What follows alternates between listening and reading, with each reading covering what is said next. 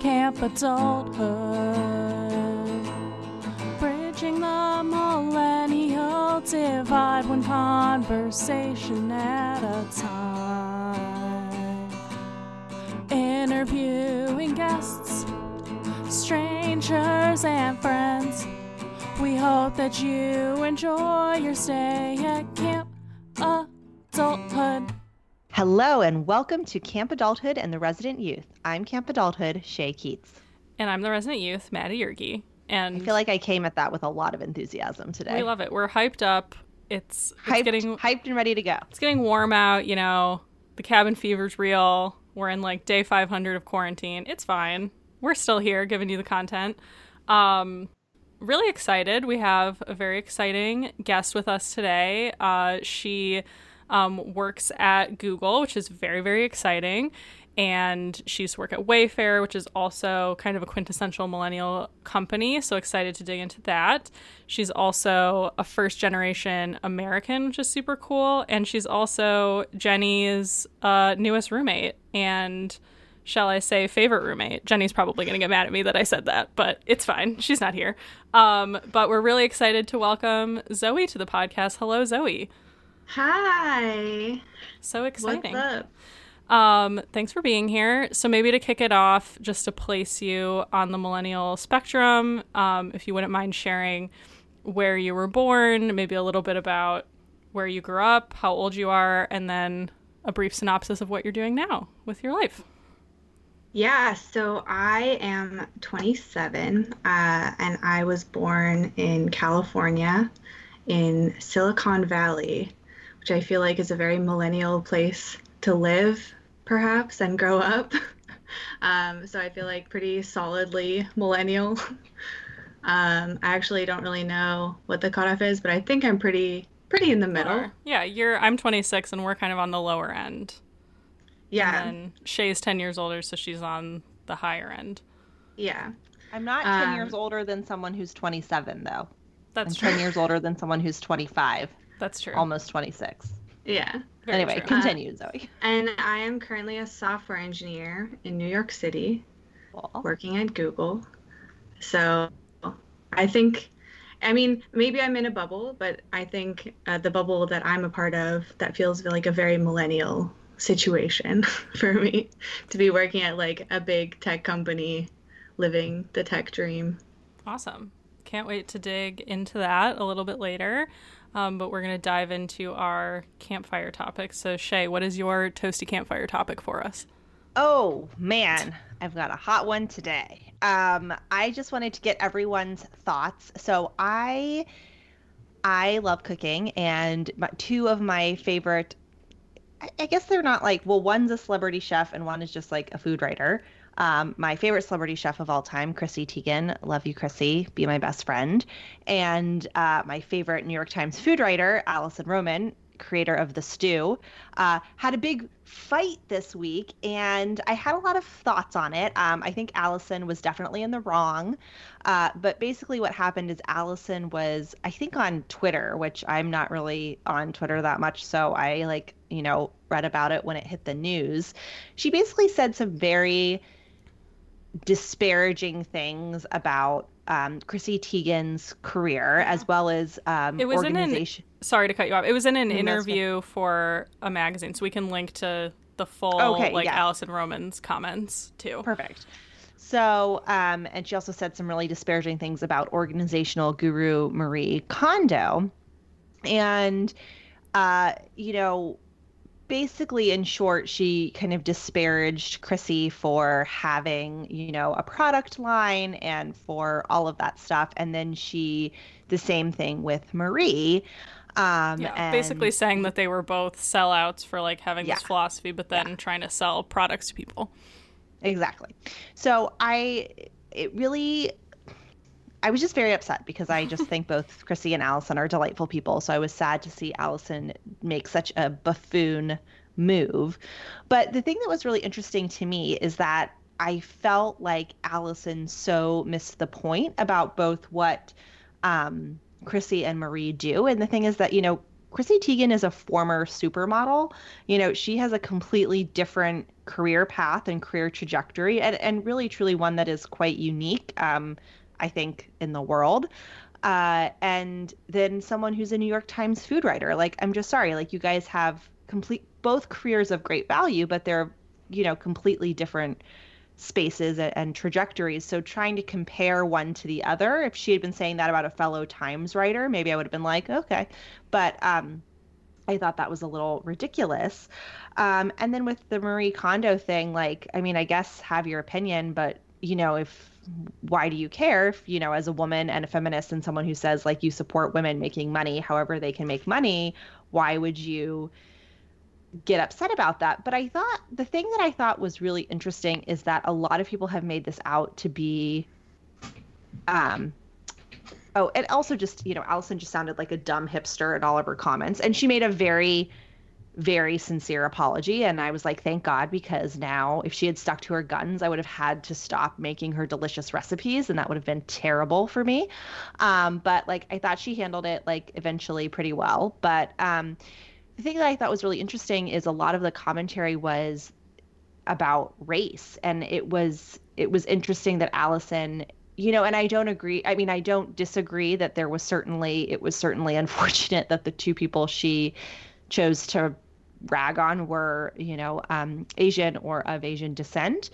But I also think it was a case of something not being about race that then the media made into being about race, when I think it should have been focusing on, you know, how more about this, you know, kind of again, that career story of people have different trajectories of careers.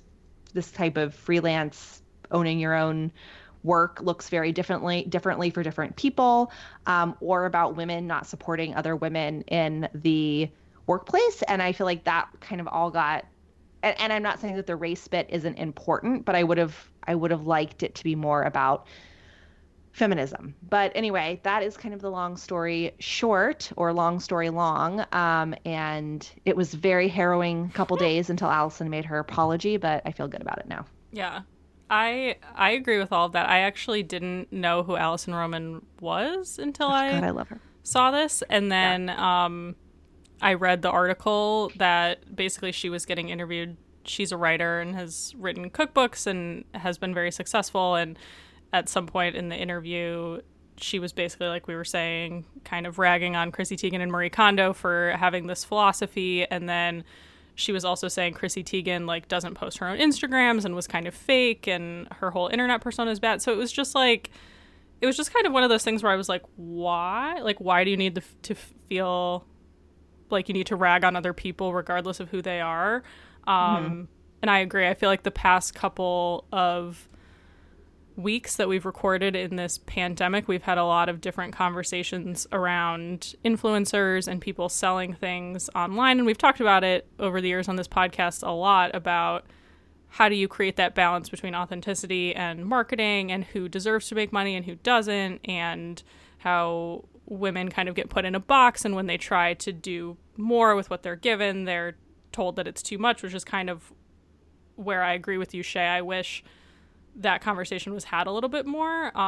The race thing to me was interesting because it kind of just proved that, like, I don't think there was malicious intention on Allison Roman's part, but it just shows what kind of unconscious bias there can be on, like, who we choose as cultural icons to take down. And I think it goes along the race line, but also the gender line as well. Like, she didn't mention Mario Batali or Emeril Lagasse or any of these other kind of food people who have gone above and beyond. Guy Fieri, love him. You know what I mean? Like, there's a ton of male celebrity people in the chef space that have also, you know, peddled this ethos that are also making money off of it that she didn't mention. So I thought that was very interesting. So yeah, it was, when I read the article, I don't know if I would have read it fresh without knowing that there was controversy, if I would have read it differently. Like, I almost wish that I had stumbled upon the interview before all of that, because I don't know if I was just biased from getting all the, like, Twitter rage reading it, if I would have felt differently, which is kind of sad that we're all, you know, privy to other people's opinions before we can formulate our own. So what about you, Zoe? Have you were you up on this story before this, or do you have any thoughts? Yeah, I mean, I saw vaguely that it was happening. I didn't really know who Allison Roman was, like you said, Maddie. I kind of saw like Chrissy Teigen's response and like the media response to it. I kind of agree with you were saying, Shay, that like it was very interesting to see how defensive people were getting and how much traction all the like race takes were getting. And I kind of wonder if that's more of a reflection of the current climate of, you know, the media and like how defensive people are willing to get about, you know, race takes and like how people are just like getting so defensive, whereas like any take that people are gonna have on gender is just gonna fly under the radar. Like it's not a hot take if people are like, wow, people are being, you know, sexist. Like it's not a hot take anymore. And I wonder if that's part of what's going on. And like that's really sad that you know, maybe it's not an interesting story if somebody is just going to say, you know, that, oh, you know, women aren't supporting other women is not going to be clickbait, but a race issue is. And I think what's sad about that, Zoe, is that, you know, we've got two, again, you know, in the last few months, unarmed Black people who have been shot and killed just for living their lives. And when we're spending time pretending that, I mean, not pretending, but focusing on the fact that, you know, a successful white lady mildly slammed a successful Asian lady, like that takes away from the important issues. Yeah.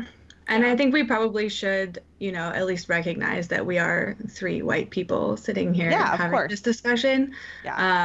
But yeah, I mean, I think my reflection on it would be that I think it's just like a reflection of like what's going on more than anything. Yeah, totally. And I think, as always with these types of things that come up, it's, you know, we talk a lot about cancel culture, you know, and it's one thing that I think is interesting and that why I always like to watch how these things play out. It's like, okay, are we now, you know, what's going to happen to Allison? Has she killed her career? Which I don't think this is a career killing. No. I don't think she has. People's memories are so short. Well, also, and no one really cares. I mean, I love Allison Roman, but clearly, like, no one's heard of her and everyone's heard of Chrissy Teigen. I mean, so, like, cancel culture is not a real thing. Like, people don't get canceled, really. Yeah. No, but you know what I mean. And, you know, I think she's going to necessarily suffer any long-term detriment to her career. I don't think so, but you know, sometimes people do, and I don't know, I just think that's always interesting. One of the things that I thought was very interesting out of that was that Chrissy Teigen was like an executive producer on the show that she was trying to produce. Mm-hmm. Oh, I didn't know that. And I guess Allison didn't know that either. Oh no. Or else she wouldn't have said that stuff. Yeah. That's terrible. It's a round bite the hand world. that feeds you. You know, in that kind of business, like you need to know who's involved in your projects before you start talking about people. Yeah, it's crazy. So. Very interesting.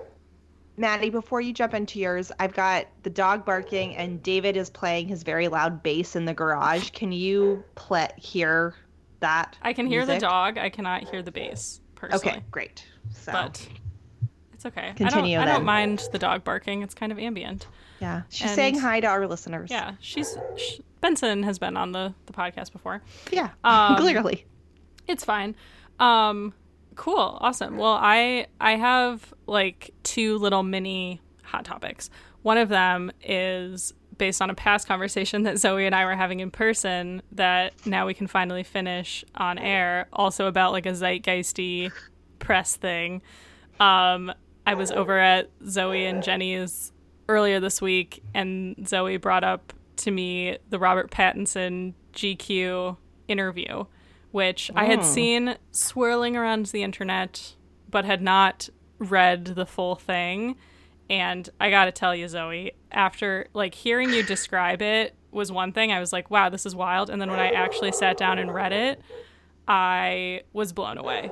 So maybe, Zoe, in your words, you can tell our listeners that are like, who is Robert Pattinson? What is this interview that you're speaking of? Just like a little bit of a Wait, brief do synopsis. I need to explain Robert Pattinson? No. He's the guy from Twilight. People know who he is, but he gave this interview to GQ basically in his quarantine house in London that the Batman producers are paying for, and they're feeding him, and he's in Batman now?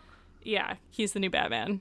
One of the problems I think with the interview is that you really can't do it justice. Yeah, exactly. That's what I'm saying. So that's why I was like, is he like crazy or just bizarre? So I think one of the things that is maybe important to note is that throughout the interview, they talk to his friends, and one of the themes that keeps coming up is people describing how really as a person, he was really cut out for quarantine life.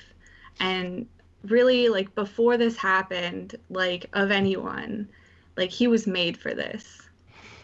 Like, he's the type of person that really, if it was going to happen to anyone, he's thriving. Oh, well, good for him. And he basically, it's true, Zoe. Like, you and I were having this conversation, and you were like, I was like, well, is he trying? He basically just, like, is so bizarre that you're like, is it performance art, or is he trolling us, or, like, what's happening here? And you're right, Zoe, like, they interview some of his friends and stuff, and they're like some of them were like, oh, this is just who he is, and then some of them are like, no, he's very self-aware, he, like, knows what he's doing to you. But then there's just, like, it just takes such a turn at the pasta pillow portion. So basically, again, you have to read it. Like, even if you listen to this episode and you're like, when you talk about articles, I never click on them in the show notes, never done it. This is the one that you have to click on, because anything that we're going to talk about it is not going to do it justice. But, like, he basically describes he wants to create fast food for pasta, like pasta that you can hold in your hand. This is like his Shark Tank invention, like, that he's proposing as an invention. Pasta is a wet food. Yeah, exactly. There's no logic. This Shay. is the genius. This is the genius. So he's he gonna was have like, you hold it in your hand. So he was like, what if I make a little pasta pillow with the pasta in the middle? And he's describing it to the interviewer, and it's just like microwaved pasta with sugar. But he was like, with sugar? When I was Googling how to microwave pasta, as you do, because that's how you cook pasta, obviously. Not how you cook pasta, Robert Pattinson. I love these fresh takes from Shay, because Shay has not clearly heard about any of this, which I love. No. Yeah, and he ends up, spoiler alert, he ends up blowing up his microwave because he doesn't know the difference between an oven and a microwave. So, like, it's just a wild journey. But to be fair to him, he microwaves the pasta first, and then he tries to put the second thing in an oven. So in order for him to accidentally put it in the microwave, that means that the place he's in has 2 microwaves, which, like, okay, fair. That's confusing. Yeah. Maybe one of them's actually one of those convection things. That would make sense of why he blew it up. And it's like he's being put up in, like, a place in London because he's on location, so it's not his place. British. It's confusing. Who knows? Yeah. Who knows? And I think the most wild thing, Zoe, that you told me is that, like, which they mention part of it in the article, that, like, he doesn't need to be doing any of this because he's getting fed by the Batman people, and also his girlfriend's there, so he has female supervision. So, like, why is he like this? And he's like, at one point he's making this whole thing that, like, involves, like, sugar crusted cheese, and, like, he goes and he buys cornflakes instead of breadcrumbs because he's like, that's the same thing. And then, you know, the recipe involves sauce, and they're like, what kind of sauce? And he's like, I don't know, red. It's so like bad. This whole thing, and you're like, I'm so sure these are the actions of an unsupervised man, but no, or someone who's just he's unhinged. With his girlfriend the whole time, with like producers giving him food. Like he's fed. He's got a trainer. He's got a girlfriend with him. Like he's fine. This is the thing that I think my real takeaway from all of this is, how the hell did Robert Pattinson land the Batman gig? Because it's a good point. He's refusing to work out for it, which I think is brave. That is brave. But I feel like I haven't really seen him in anything of note for many years. They talk And about the that most too in the recent- interview. Yeah. What? They He talk about that speaks to too in this? the interview Oh, about good. like what he's been doing and like what he And wants how his he career got to be. it. Yeah. Okay, I have to read it. But like the most recent thing I saw him in was that with him and Timothy Chalamet, and he plays like the French king, and he looks real ratchet. And I just anyway, this Yeah. is my He- mind's a little He blown for a also Friday afternoon. styled himself for the interview, so like it's just him wearing like weird scarves and And like the captions, like they in the normally when you do photo shoots for magazines, they like cite the clothes, right? And they're like this shirt is from Dior or whatever. Mhm. And so like half the clothes they're like underwear, his own. but he looks like a crazy like pirate man, and he also has like an extreme dad bod. Like definitely has eaten too many pasta pillows. Okay, I feel like I need to see at least the picture of him right now. What do I need to Google to find this? Just Google Robert Pattinson GQ interview. Like honestly, you probably just Awesome. need to Google Robert Pattinson at this point. Yeah. It's wild, and it's also fun because like Stephanie Myers, the Twilight author, just announced that they're releasing Midnight Sun too. So like Robert Pattinson's kind of been in the news a little bit just with his involvement in The Twilight. Midnight Sun, a movie of that? No, like a book New from book. Edward's A perspective. Oh. People are still into But that? that means they're gonna have to make a new movie. Oh. Okay, I just see him with his like weird pajamas and his special K. Yes. Precisely. Okay. I want to see him naked. No, he's not naked in any of Not them. naked. You can just tell. You can tell that someone has a dad bod when they have clothes on. Mm. He just Yeah. looks a little sweaty. I don't know. I don't Right. want to like Well, make I fun of need, someone's like, appearance, but scarves enjoy tied around this. his head. yeah. And some of the photos apparently like he took himself, like they left him Mm. a camera or something. I don't know. It's Clever. it's just a whole. It reminds me of like Shia LaBeouf.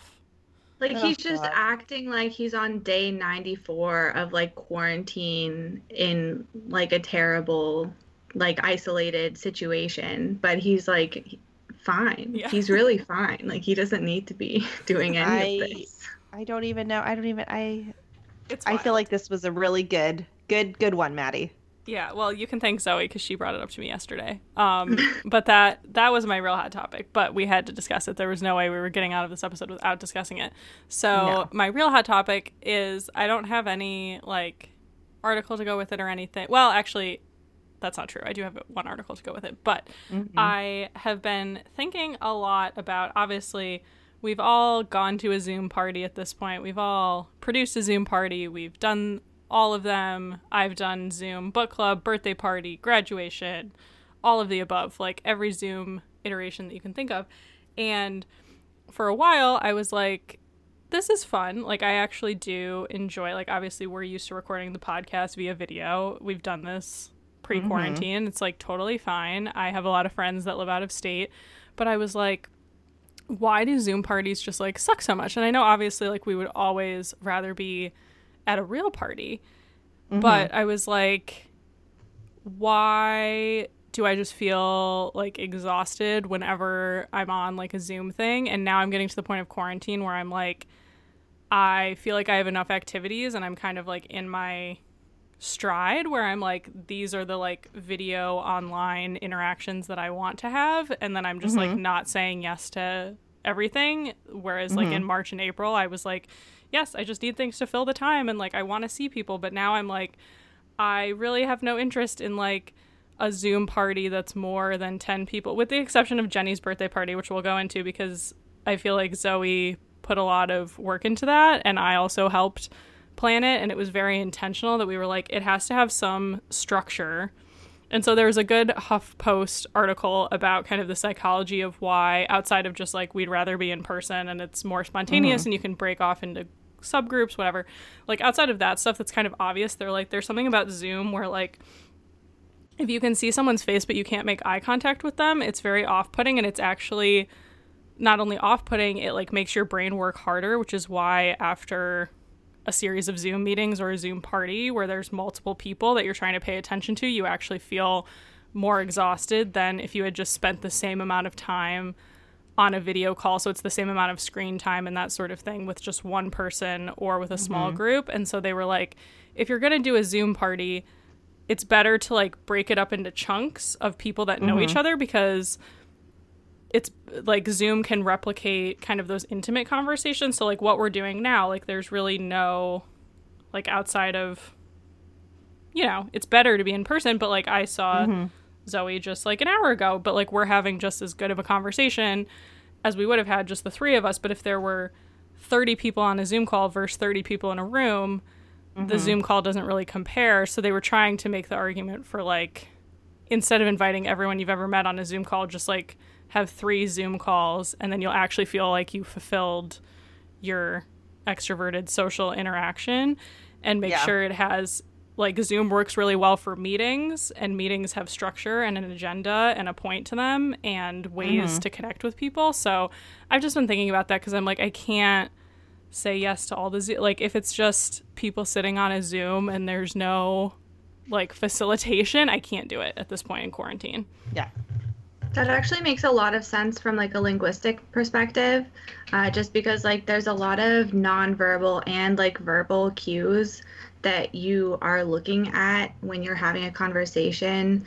Like eye contact is one of them, but also like what Shay was doing, like when you were talking, of like just saying like, yeah, like, like those types of things, and like nodding and like looking at people when they're talking, and like body language and stuff like that. That's really, really hard to track when you're looking at a lot of people on a screen.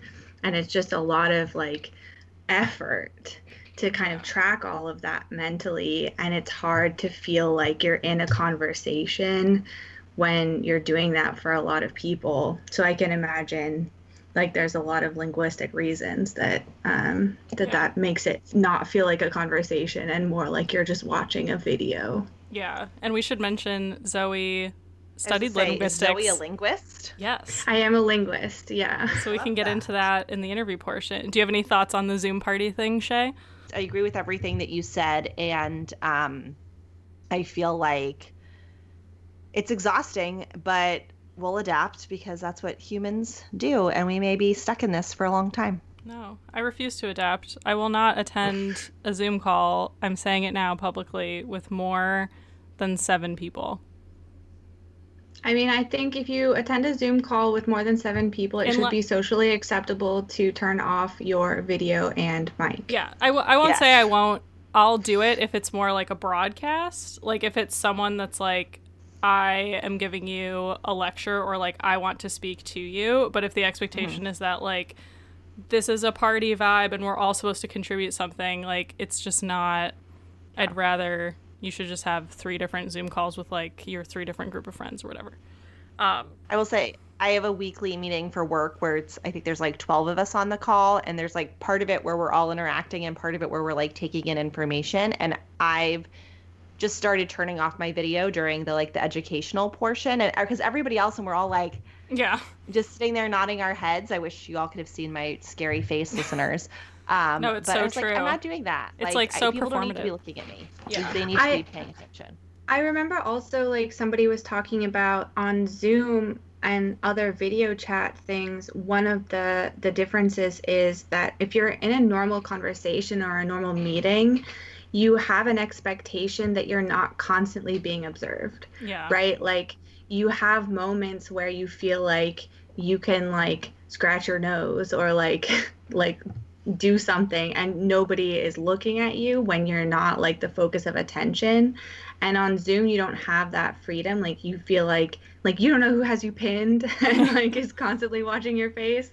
Yeah. Like, I mean, obviously, hopefully nobody's doing that, but like you don't know, like you feel like you constantly have to be on and presentable. And so I feel like when I'm in those types of meetings, like you were saying, Shay, where it's like a big meeting and somebody's presenting, being able to like turn off my video and mic and just pay attention, I feel like helps me just feel like I can pay attention, not have to worry about making sure that like I'm centered in the screen and I'm like doing something weird with my face or like doing, and not have to worry about that. Yeah. Yeah, and the talking over, I mean, I personally struggle with this on even just this podcast when we have like 3 people. So the like talk, like having a conversation where it's like you're all trying to respond to something and then it's like you can't hear anyone because you're all talking at the same time. I'm just like, ah. I mean, in like dialogue stuff, like a lot of the turn taking cues are not here in video. Yeah.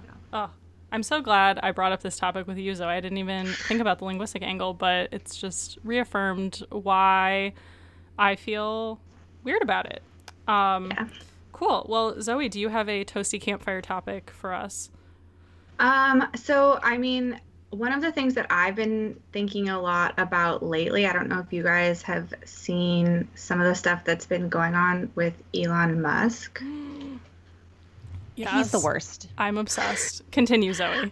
I mean, so I think it's really interesting because I feel like for a long time he was kind of held up as this like millennial idol where like the whole Tesla, I mean, maybe it's just in like tech circles and like in Silicon Valley and like all this stuff of like the whole Tesla, like Elon Musk, like ideal, like beautiful thing.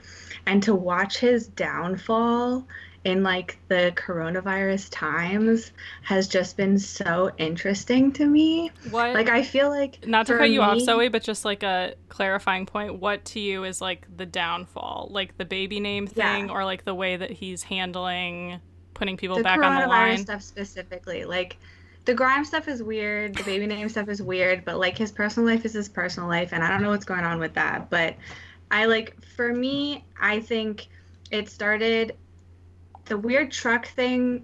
I don't know if you saw the truck demo with his weird robot truck where someone smashed in a window that he was like, it's bulletproof. You can test it by hitting it with this hammer. But that's crazy. It was hilarious. It was like a live demo where he was like, this truck is indestructible. It's bulletproof. Here's a sledgehammer. You can test it with this hammer. And then somebody did and it broke. And I don't even think they hit it that hard, right? That no, was, like, and then he was like, oh, just, well, try it again with this other window. And then that one broke too. And for me, I think that's where it started. Yeah. Like that was like last year maybe, but like last fall. But I think that's where his downfall started in my mind. But because I think that's where his ego took that first hit, really. But then in the coronavirus times, I don't know if you guys, for people who haven't been following along, he has started to become a protester of the stay-at-home orders because the Tesla factories that are located in California, he has been wanting to reopen them against the orders of the California governors and the local laws. And he has taken to Twitter to tweet some insane things, like just random lyrics from the Star Spangled Banner, and then just like tweeting freedom and things like that. Much like Donald Trump, which we love. Yeah, like kind of eerily similar. But then he did decide to open his factories against the orders of the Alameda County. And his like factories are opening and the workers are going back. And he's kind of been like tweeting like, I'll be there, like arrest me first. Yeah, I did see that. Doing all this kind of stuff. And it hits really close to me because my parents live in Alameda.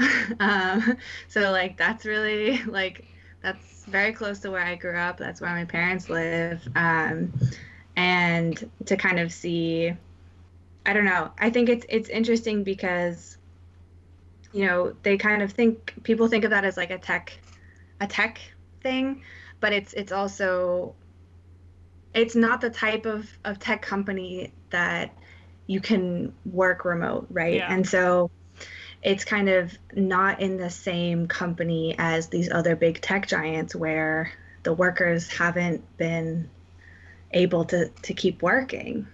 Yeah.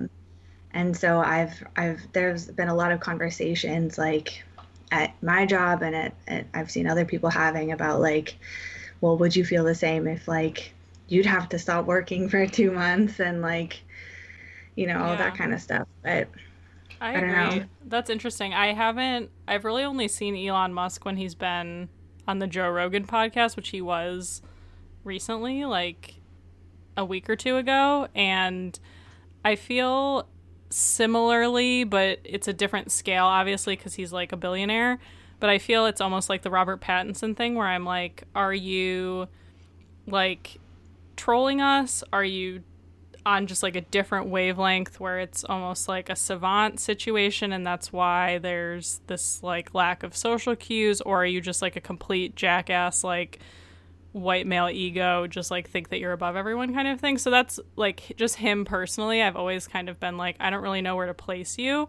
I haven't followed it as closely, admittedly, as you had, Zoe, but I think I listened to him when he was on the Joe Rogan podcast and he was talking about the protesting and stuff, which I think it's like, it's a big move and it's obviously unsafe, I think, to kind of lead as a leader your whole company full of hourly workers who maybe don't have a choice of what to do, like back into the workplace. Like that's a very, like you have to be really sure of what you're doing. Like if Right. Elon Musk wants to write shit on Twitter or go to the Alameda City Hall and protest himself, like that's his choice. This is America. There's, you know, guardrails for that, but don't as a leader put your employees at risk. So that kind of bothered me. But I thought as someone who is, he himself is an immigrant, like talking about how we have reliance on foreign supply chains and stuff like that and why it's important to make stuff in America, like that ethos of Elon Musk I've always really liked. But also his products just like don't work. Like SpaceX has been a real shit show too. So like, Yeah. it's a kind of interesting dichotomy in my brain of I'm like, I don't really know what to think about him. So what do you think, Shay? I think the thing, so I get many earfuls about Elon Musk because my fiance is an engineer and he also is a big car guy, and he thinks Tesla is a terrible, terrible, terrible company, and he thinks Elon Musk makes a lot of, you know, kind of terrible decisions. But, you know, and a lot of that stems from the fact that, you know, the marketing around Tesla and, you know, is that these electric cars are going to save the world, when in reality, they're actually not any better for the environment, because you, instead of mining oil and gas, you're mining lithium, and lithium is even worse, takes longer to degrade. These batteries don't last that long. And then he gets even more upset about it because we have the technology to do a hydrogen fuel cell, which is actually quite good for the Earth, has very little off gas, or, you know, it just basically off gas is water. And off gas is not the right word at all, but I'm using it. So I don't know that much about it besides what David says, but I think that in conjunction with all of these things we're talking about, I'm just like, I would not invest in that company. I would not buy a Tesla. And again, his response to the coronavirus, in my opinion, and when he's putting other people in danger, because some of the places where it's spreading the fastest is factories, is just reprehensible. Yeah. I don't know if you guys saw the email that he sent his factory workers. It was like, an honest day's work spent building products or providing services of use to others is extremely honorable. I have more respect for someone who takes pride in doing a good job than some rich or famous person who does nothing useful. Wow. I mean, I agree with that. It just like left a really bad taste in my mouth of just like some rich person sending that to like their factory workers that they forced to go back to work in the middle of a pandemic. Yeah, I was gonna say, I think that on its, like, if you had just sent me that quote, I'm like, yeah, I agree with that. I think that there's something about an honest day's work that is important, but it's like in the context, like you were saying, Zoe, of like, these people don't have a choice. If they don't go back to work, they can't get unemployment. So that's like a huge piece of it. And you're following a leader that probably a lot of these people do have respect in him and like want to follow him, and he has a responsibility to those people. So I totally agree. It's very interesting. I think this is a good transition into the interview portion, talking about California and stuff. So maybe we can start with your parents, because you are a first generation American. So obviously your parents had a journey to getting to California. So maybe we can start there. How was it growing up in America with parents who aren't American? Yeah, so my parents moved from London to California before I was born, as you can probably tell from the accent that I have. I was born in California. But they moved basically, my dad got a job in tech, so they moved for that job. So all of my extended family is in England. So and I have one little brother, so it was just like the four of us in California. So, yeah, I don't know. Like, I think that it was definitely, I was always aware of, cultural differences. I don't think that I would, I would not liken my experience to, any other immigrant experience just because, like, there's no language barrier. The cultural difference is minimal, like most of your culture is derived from mine, right? Because of colonialism. So there's really not that much of a cultural difference, but it's like enough to notice. And so I think growing up, I always had like an awareness of that difference. And it was just like always enough to notice, just enough to like be aware of that difference. Like my parents didn't have very much understanding of like what an American high school was like. My parents didn't really know like what Girl Scouts was or like how to get into college, really like a lot of the SAT stuff or like APs or any of that stuff. Like we kind of all had to learn that together. Like a lot of those cultural touchstones. Yeah, that's such an interesting point. Zoe, because I think that that's kind of a part of the immigrant experience, whether you're coming from someplace that has the language barrier or not, that we don't talk about. And that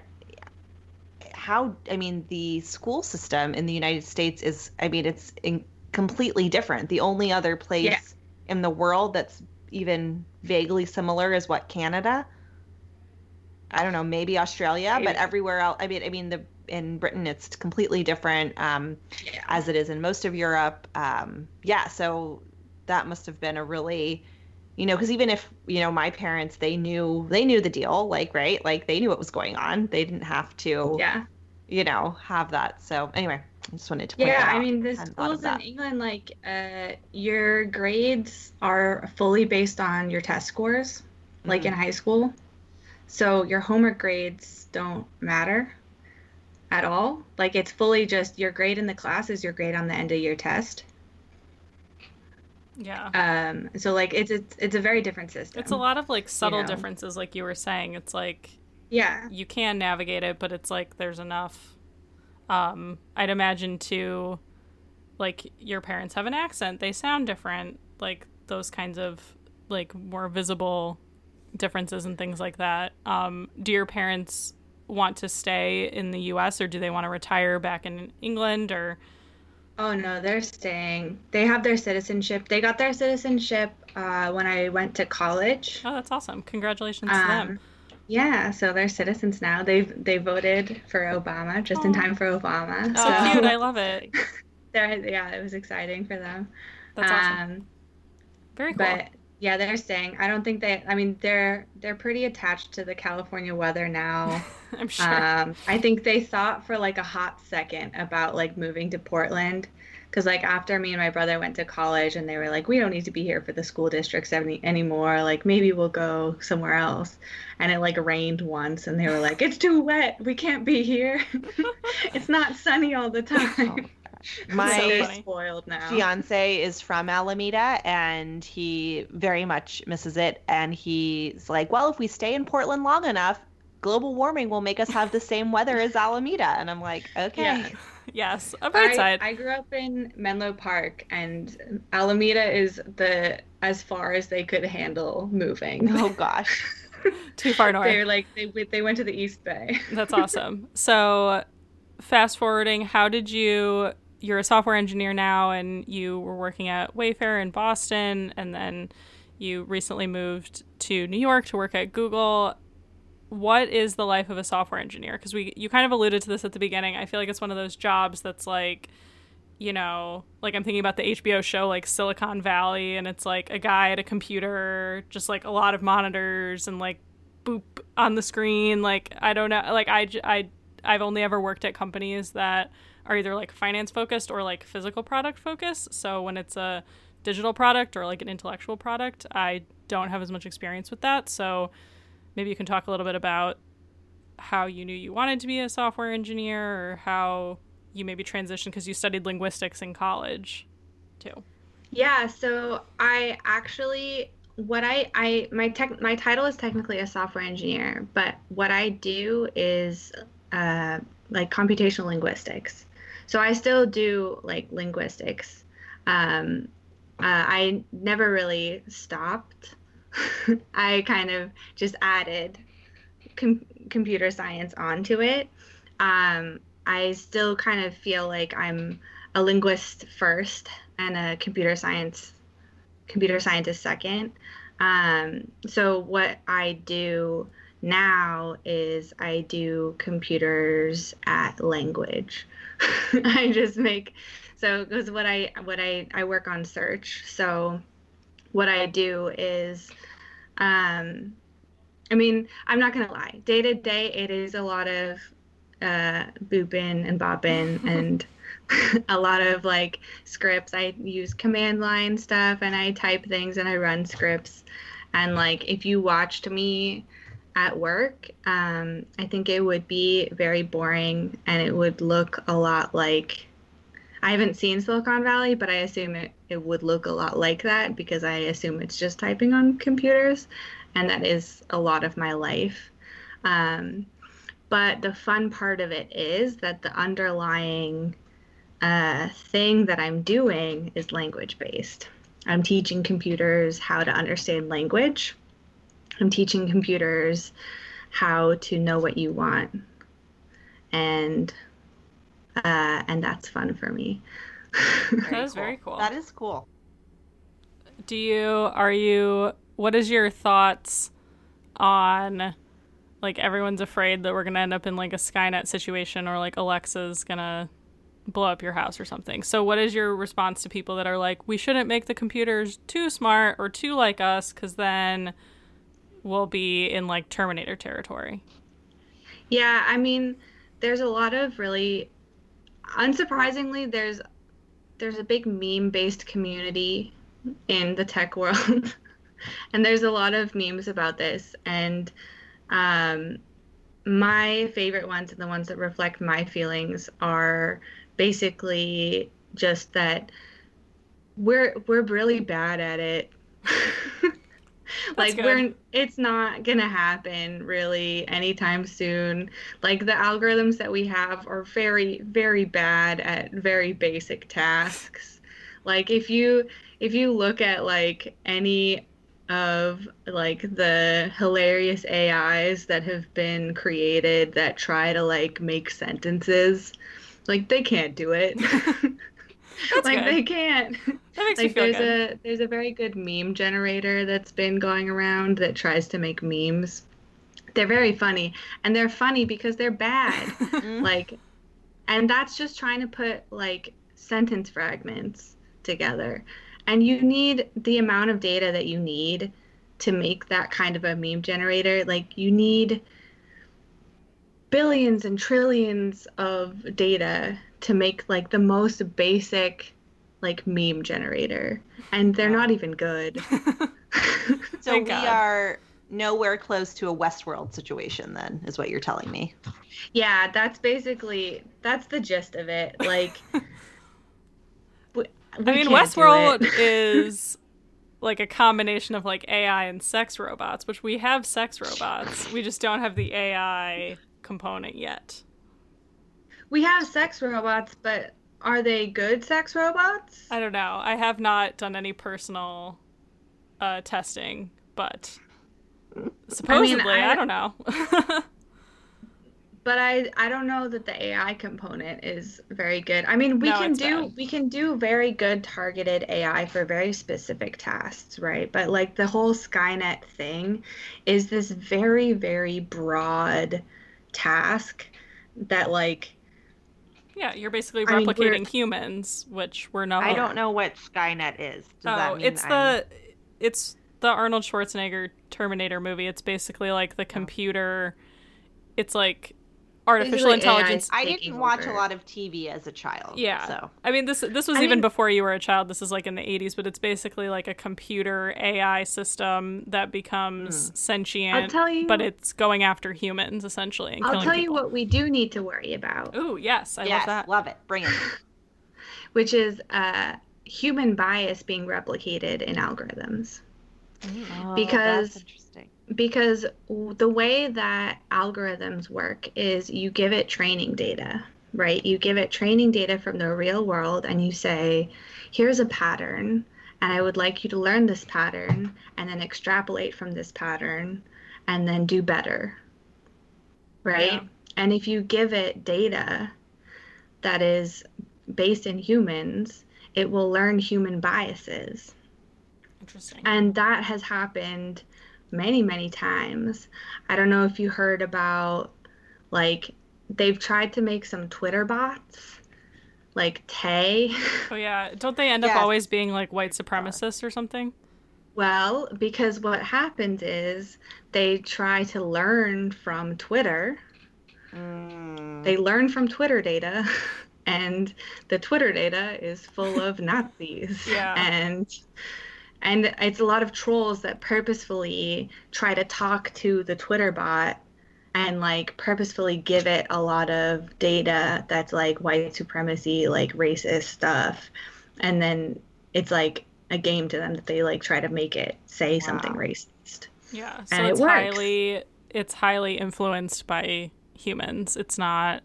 I think it's a good But point. it's also like it can happen by accident very, very easily. So like one thing that has happened that I know that has happened is there was a company that was trying to make an algorithm that would basically look through resumes.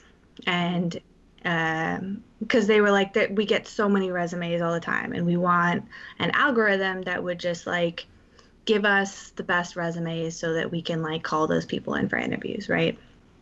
And so they were like, here's our data on like who we have, like our historical data on like the resumes we've gotten in the past and who we've had for interviews previously and who was hired previously, right?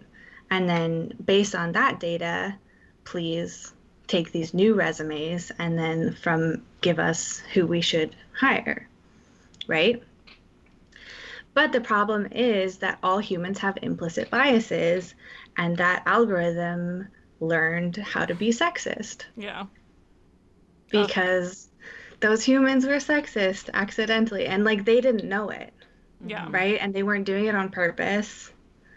Yeah. But like that algorithm learned that accidentally. yeah. And so if you're not paying close enough attention to the data that you're giving things, to the algorithms, if you don't like go back and double check like what exactly is being learned by these, like those types of algorithms are called like machine learning algorithms, where you're like learning. And we call them like black boxes sometimes, because you just kind of like give it something and then there's like a black box that you don't see inside of, and it just spits something back out. But you need to be able to go back and look inside that box and see like what exactly did it learn? Yeah. That's Was so it what you interesting. wanted?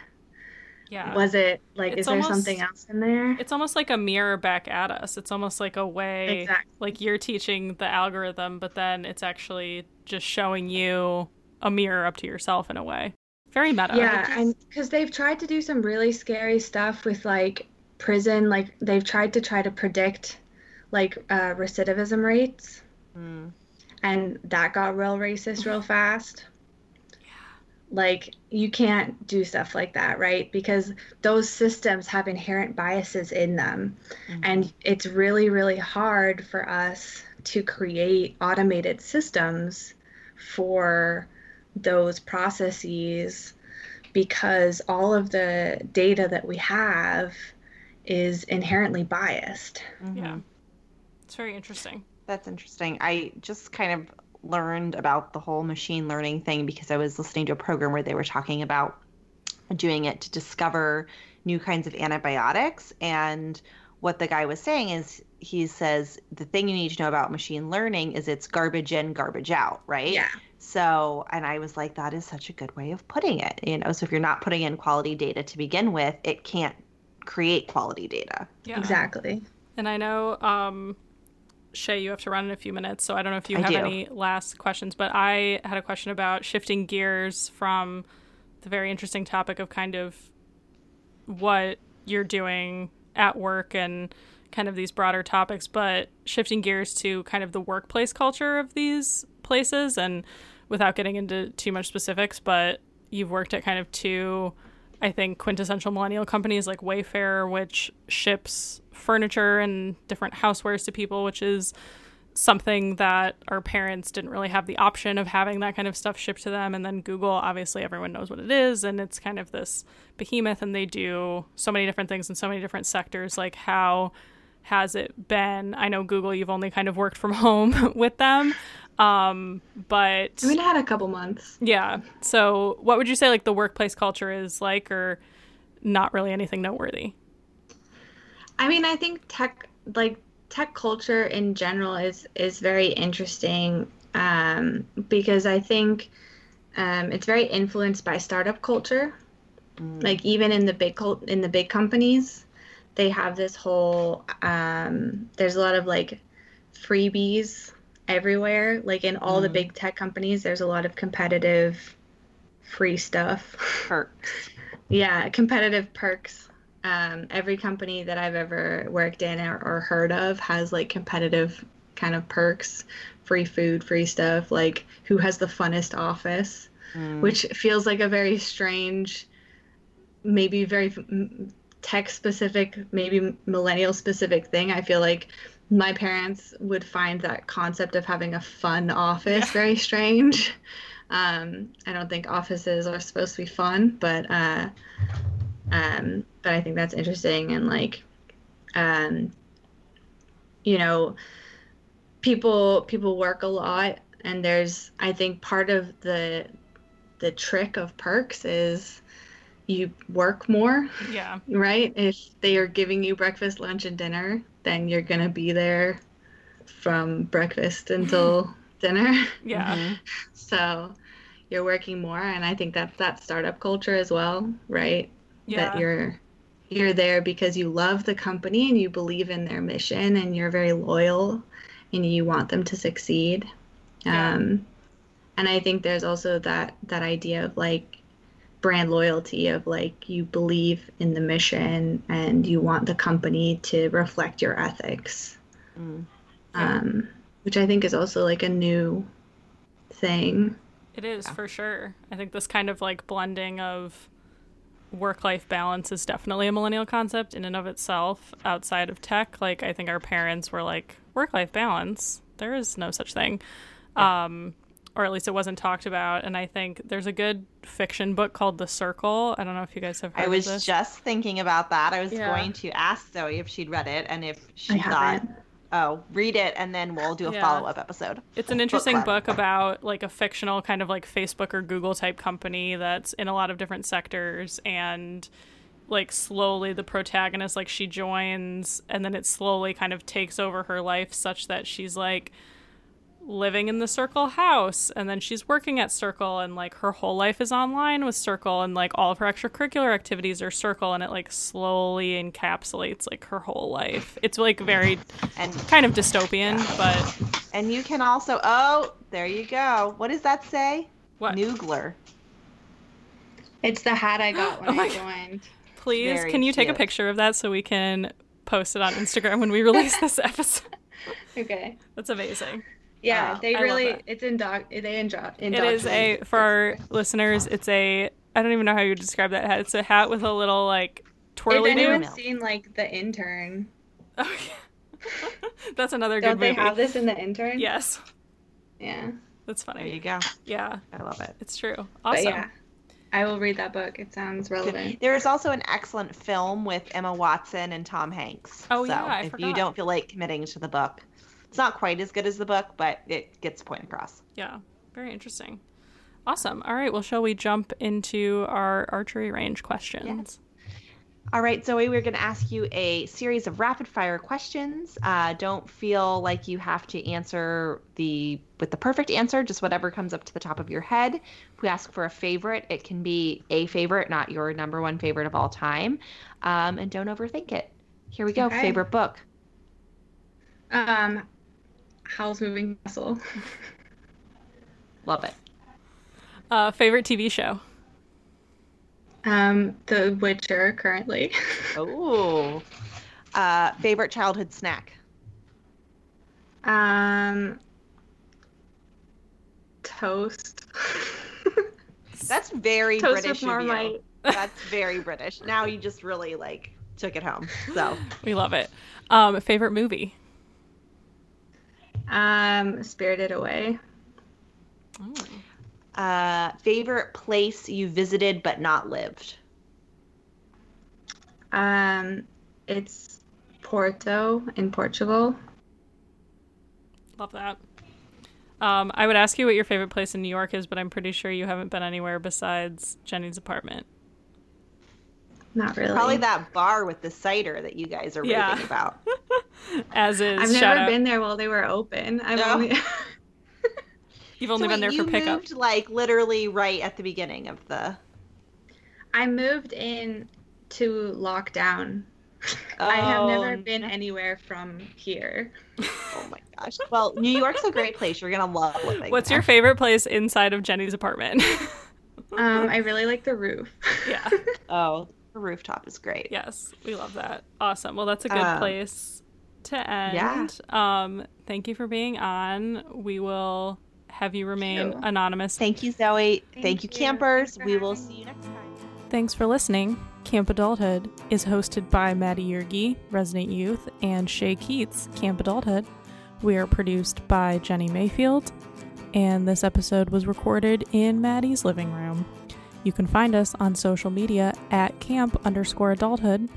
You can email us hello@campadulthood.com, and you can visit us at campadulthood.com. Thanks, campers. We hope that you enjoy your stay at Camp Adulthood.